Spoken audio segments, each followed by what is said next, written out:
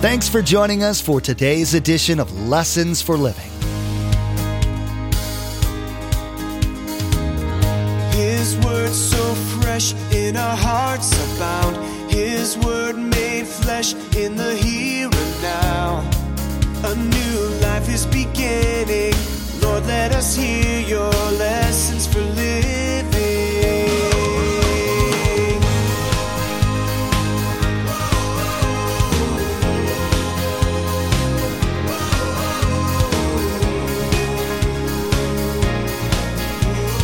Lord, let us hear your lessons for living. God's way of changing the world. We love technology, internet, iPads, campus, all over the place with all kind of neat stuff.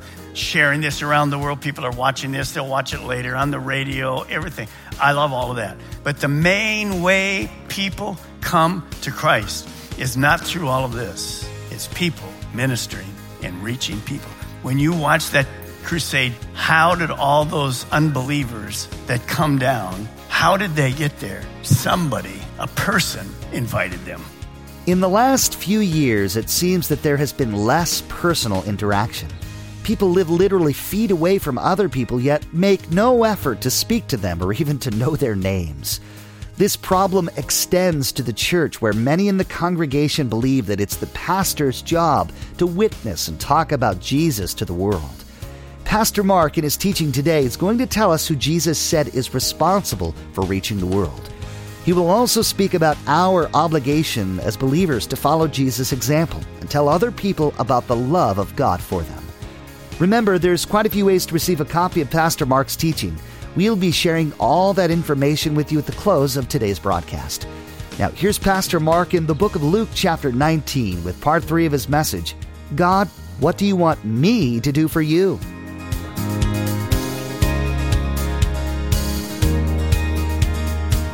Let us hear your lessons for living. How do people let us know that they're searching? Not climbing a tree. Let me give you some examples. Because outside this building, even in this building, people are searching. Everyone is searching. They're on a search since they began their life. And many people take a long time to come to Christ. So people are searching. How can we sense to stop and see what's happening? What's an open door look like so that we can share what Jesus is going to do? Watch this. Let me give you an example. You're in your neighborhood, you're at work, you're at school, wherever. And somebody walks up to you and says this, I think my marriage is in trouble. Ask yourself, is that an open door? Of course it's an open door. And the first time you started addressing that person, by the way, is that an unusual situation? That comment, is that unusual? No, that's everywhere. And our answer is not, well, if you get saved right now, that'll take care of your marriage. No, that's not the way we do that. Well, what's happening? It may take how many conversations? 2 or 3 or 4 before we even get around. Other than you can say at the beginning what? Well, I've been married. We've had problems. You say, well, Pastor Mark, I couldn't say that. Then you're not married. Am I right? Of course, otherwise you're a liar. Of course. So you can try to relate to them, and eventually you can minister to them over that time. Let me give you another one. We have a problem with our teenage son or daughter. Is that a common problem? If they're 15 to 18, yes, it is. And that starts usually at 12. Now, is that an open door that I can eventually go and help them? Yes, I can. Here's one, big one. You're sitting at work. You get up to go to the water cooler, and somebody comes up behind you. And they say this to you. You know what? I just went to a funeral of a close friend, and I began to think about what happens to me after death. Is that an open door? That's a huge open door. Next, why do I feel so empty even though everything is great? Good house, good marriage, good kids, great job, have everything we need, but I'm empty. That is a common open door. And last, I'm confused as to what to do in this situation. What do you think? Perfect. Because we get confused. But see, when you have a personal relationship with God, he will guide you. He'll answer the questions that we have. So notice Jesus took the first step and he initiated, because that climbing the tree was Zacchaeus saying, help. And Jesus walked right into it.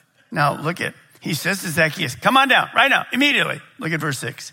So he came down at once and welcomed him gladly. Now, why would he welcome him gladly? Because he knew something was about to change. His life was going to get better. His sins were going to be gone. His guilt was going to be gone. And somehow he knew, he didn't even know what to call it, but somehow there was something personal in this encounter. We never want to forget how blessed it is to watch somebody that we share with come to the Lord. It brings joy to us and it brings joy to them. While this is happening, remember, big crowd, they're following Jesus to Jerusalem. What happened in Jerusalem when Jesus gets there is the Palm Sunday road. Now look at verse 7. All the people saw this and they began to mutter, he has gone to be the guest of a sinner. That's a typical reaction from the Jewish people, the religious people, but really many times just from the crowd. So what was Zacchaeus known as? A cheating tax collector, Jewish, and he was known as a sinner. Yet Jesus is going to eat with him. I want to ask you a question.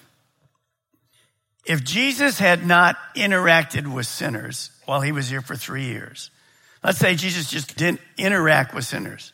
He's there for 3 years. How many people would Jesus have interacted with? Maybe 5. His disciples who got saved early, 12. Now think of this.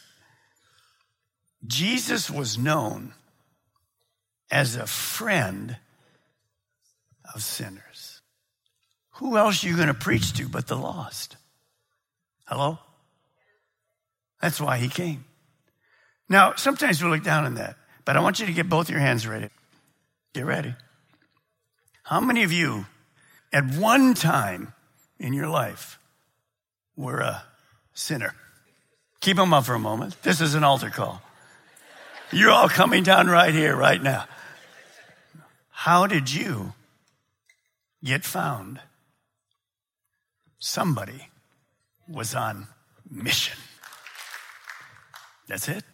And you'll see later why that's been transferred to you and to me. As you see that, VIO simply means this: seeking the lost. That's exactly what Jesus is doing. We have to look out. We have to ask God for wisdom. Open doors for me. Look, God, if there's a conversation at work or in the baseball field or in the neighborhood, just help me to be wise, be sensitive by the Spirit. We're seeking the lost, sinners who need God's forgiveness. Now, verse 8. In that dinner conversation, we don't know really what happened, but we know the outcome. Look at verse 8. But Zacchaeus stood up and said to the Lord, Lord, here and now I give half of my possessions to the poor. And if I've cheated anybody out of anything, I will pay back 4 times the amount. And Jesus said to him, today salvation has come to this house, because this man too is a son of Abraham. Let me unpack that for you. Jesus clearly says Zacchaeus has been saved in an instant. Sin's gone, forgiven, no more guilt. Only God can do that. It's supernatural. But Zacchaeus was not saved because he was a Jew. He was not saved because of good works, because he was saved before he said to Jesus, because I'm saved, I'm going to show you how much I've changed. He says, I'm going to give half of my possessions to the poor, and I'm going to repay those people I cheated 4 times. He was saved Notice what Jesus says. He's the son of Abraham. Abraham is the father of the Jewish faith. In the Old Testament, he was saved in the Old Testament way by faith. He trusted in and believed in God. The Messiah wasn't there yet. What happened in that room was there a change of leadership in Zacchaeus' life. Before this, Zacchaeus' God was greed and money. Now look what he does. That's gone. His God now is God. God's in first place. And that brought a radical change to his life. Now, what proves that? It's the term repentance. Repent means to change one's mind. I need to be forgiven. I'm a sinner. I need God's grace. To turn around then to a new lifestyle. Many people, you'll see if you watch the Harvest America tonight, you'll hear Greg mention this statement. He's a great, great communicator. He'll say, maybe tonight there's thousands of people coming down to make a profession of faith. I'm sorry. I want to accept Christ. But he will never use the word then, a profession and a possession of a real relationship with God. Why? Because time tells whether there's been a change or not. Many people make a profession, but there's no change. It would have been like him saying, wow, things are good. Thanks, Jesus. Wonderful. Bye. Remember the blind man?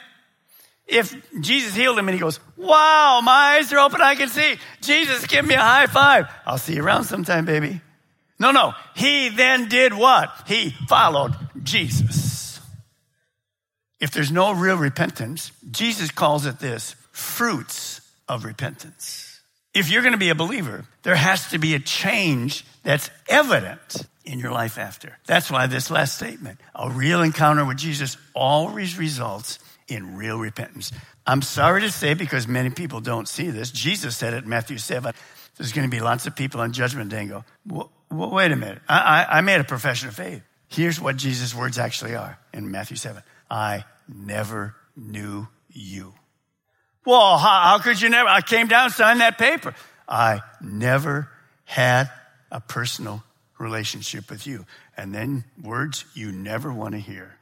Depart from me. So Zacchaeus proved that he had real repentance because it's going to take a change in his life. Now remember the rich young ruler? It was the opposite. He came to Jesus. How do I get eternal life? And Jesus said, get rid of all your money. Only person he ever said that to in the whole world. And he said, well, I'm not doing that. He walked away sad. His money still was his God. There was no repentance at all. But Zacchaeus proved it. Now, next you're going to see the impact of Zacchaeus. Think about this. Just think in your life. You're in town, and here's Zacchaeus. What impact will he have on Jericho now that salvation has come? The Bible doesn't tell us. It doesn't tell us exactly what happened when Zacchaeus came down to the tree and went to Jerusalem, and here's Zacchaeus staying in Jericho. It doesn't tell us. But you can just picture this happening. Zacchaeus, the next morning, Jesus is gone. He starts going door to door to those people he cheated out of collecting taxes. And he knocks on the first door, and a man inside the house says, hello? Who is it? It's Zacchaeus. From inside the house. The tax collector? Yeah. Can I come in? And the guy's going, great. Here we go again. Come on in. And he says, as he walks in the door, okay, Zacchaeus, look, I already paid you many times. Are you here to collect more taxes from me? And Zacchaeus says, no, I actually here to pay you 4 times what I stole from you. And the next conversation is down on the floor because the man has just fainted. He had smelling salts. He'd had a dozen of them because he's going to every person in town. And the man gets up. He says, repeat that to me. 4 times? 4 times? Why? There comes your testimony. Because I met a man named Jesus who has finally given me purpose. I'm no longer guilty. I'm not perfect, far from it. But it's changed my life. Here's your money. That is real repentance. And then we go into the town. And all of a sudden, there's a brand new park for the poor people. And the kids are playing. How'd this park get here? What's that little thing over there? A gift from Zacchaeus and Jesus. See, he's going to give to the poor. Now, how did that happen? There's your testimony again. See, that's the stone. Ripple, ripple, ripple, ripple, ripple, ripple, ripple. From one interaction of Jesus and one sinner named Zacchaeus. Do you get it? Now, watch what happens as we apply this morning. Look at verse 10. For the Son of Man came to seek and save that which is lost. That's exactly what Jesus did. He didn't save in that town, but two people. That's the two he was led to. But what would happen with those two people as they finally settled back into Jericho? Jesus would be the talk of the town. Because before them was a blind man who couldn't see. Now he can see. Here's Zacchaeus paying money back, giving half of his money to the poor. And people go, wow, that makes God really look good. Maybe that was the Messiah. Now, soon Jesus would go to the cross. He would be crucified, nailed, take our sins upon us, be resurrected. And right after the resurrection, he would go back to heaven. But he was going to be on earth for a few days. And he would go to his disciples and basically pass the baton to them. Let me read to you. Mark 16:15. And he said to them, go into all the world and preach the good news to all creation. Just as I've been doing. Now you're going to expand that more than Israel. You're going to go throughout the whole world. And then he would go in Matthew 28:19 and 20 and say, go in the world, make disciples, baptize in the name of your Father, Son, Holy Spirit, and teaching them everything I taught you. See, it's not just about converts. It's about becoming a disciple, a learner under discipline. And that baton was passed to them. Let me show you from this verse how it was passed. I think you'll see it really simply. Jesus is with his 12 disciples, actually 11. As the Father has sent me, so I am sending you. You are taking my place on the earth. That's why I've been a role model to you. Now, I want you to change that because here's the truth. That statement is for every Christ follower. And I'm going to read it for you the way I want you to say it. I want everybody to say it out loud after I do this. As the Father has sent me, Jesus, so I'm sending you, Mark Balmer. Now get ready. I want you to put your name, first and last name, at the end of it. And we're going to say it out loud. You ready? Okay, here we go. As the Father has sent me, so I'm sending you. Just turn to your neighbor now with a smile and say this. My name is Mark. Say your own name. Don't you dare. Praise Mark's on to come. I have nothing to do with this. No. Say your name and say this. I'm on mission for Jesus. Come on, turn to your neighbor. That wasn't said with enough zip at all. You know, I was like, hey, my name is Mark. I'm on mission for God. That's going to get everybody to say, come on, let's say it like you're on mission. Because you are on mission. That is your role. God, what do you want me to do for you? Say it. Come on, do it one more time. Introduce yourself, tell them, and do it with some excitement. Come on, let me hear you. You know who's smiling right now? God. Because you get it. You get it. Much of the church is not on mission. Pastor Mark, what are you going to do for me? The longer you serve Jesus, the less it's about you.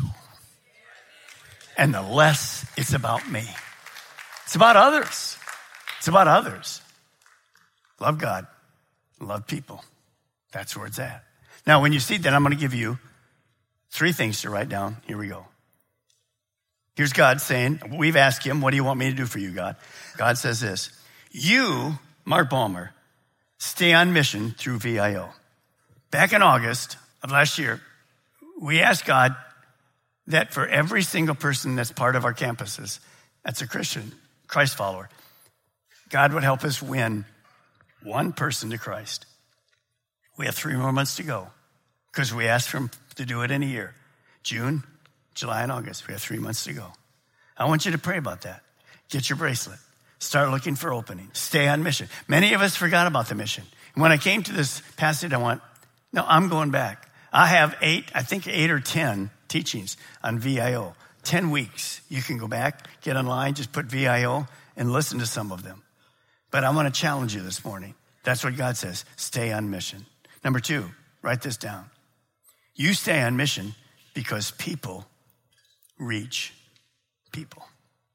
God's way of changing the world. We love technology. Internet, iPads, campus all over the place with all kind of neat stuff. Sharing this around the world. People are watching this. They'll watch it later on the radio, everything. I love all of that. But the main way people come to Christ is not through all of this. It's people ministering and reaching people. When you watch that crusade, how did all those unbelievers that come down, how did they get there? Somebody, a person, invited them.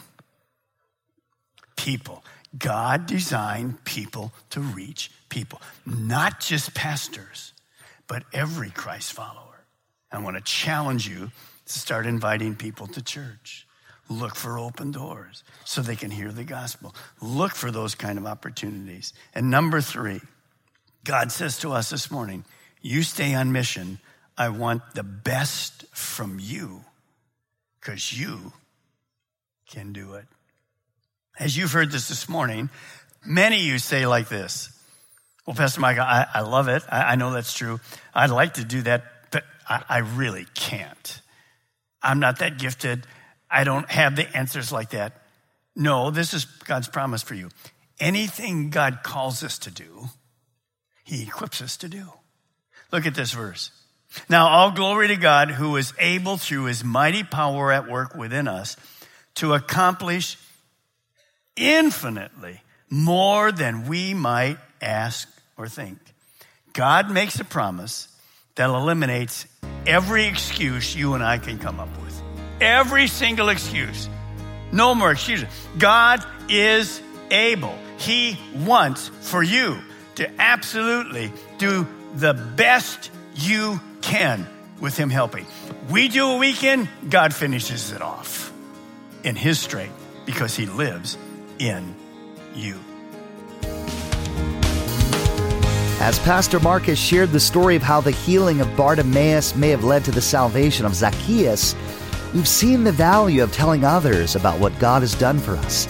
Even though it can seem daunting to do and saddening in dealing with the inevitable rejection, we need to remember it's not our job to save. It is our job to proclaim. Thanks so much for joining us today. Pastor Mark will continue to go through this series in the next edition of Lessons for Living. To add today's message to your study library, simply log on to lessonsforlivingradio.com and select the Order a Message option from the main menu. The cost for each CD is $5, and that includes shipping. Again, to place an order for a CD, simply log on to lessonsforlivingradio.com and select the Order a Message option from the main menu. This completes the teaching, God, what do you want me to do for you? Next time, Pastor Mark will begin a new teaching. Jesus corrects wrong expectations. As Jesus nears Jerusalem and his appointment with torture, death, and resurrection, he continues to instruct and try to prepare his followers for what lies ahead for himself and for them. You've been listening to Lessons for Living with Pastor Mark Balmer of Calvary Chapel, Melbourne. Please join us again here on Lessons for Living. Together, let's do life right.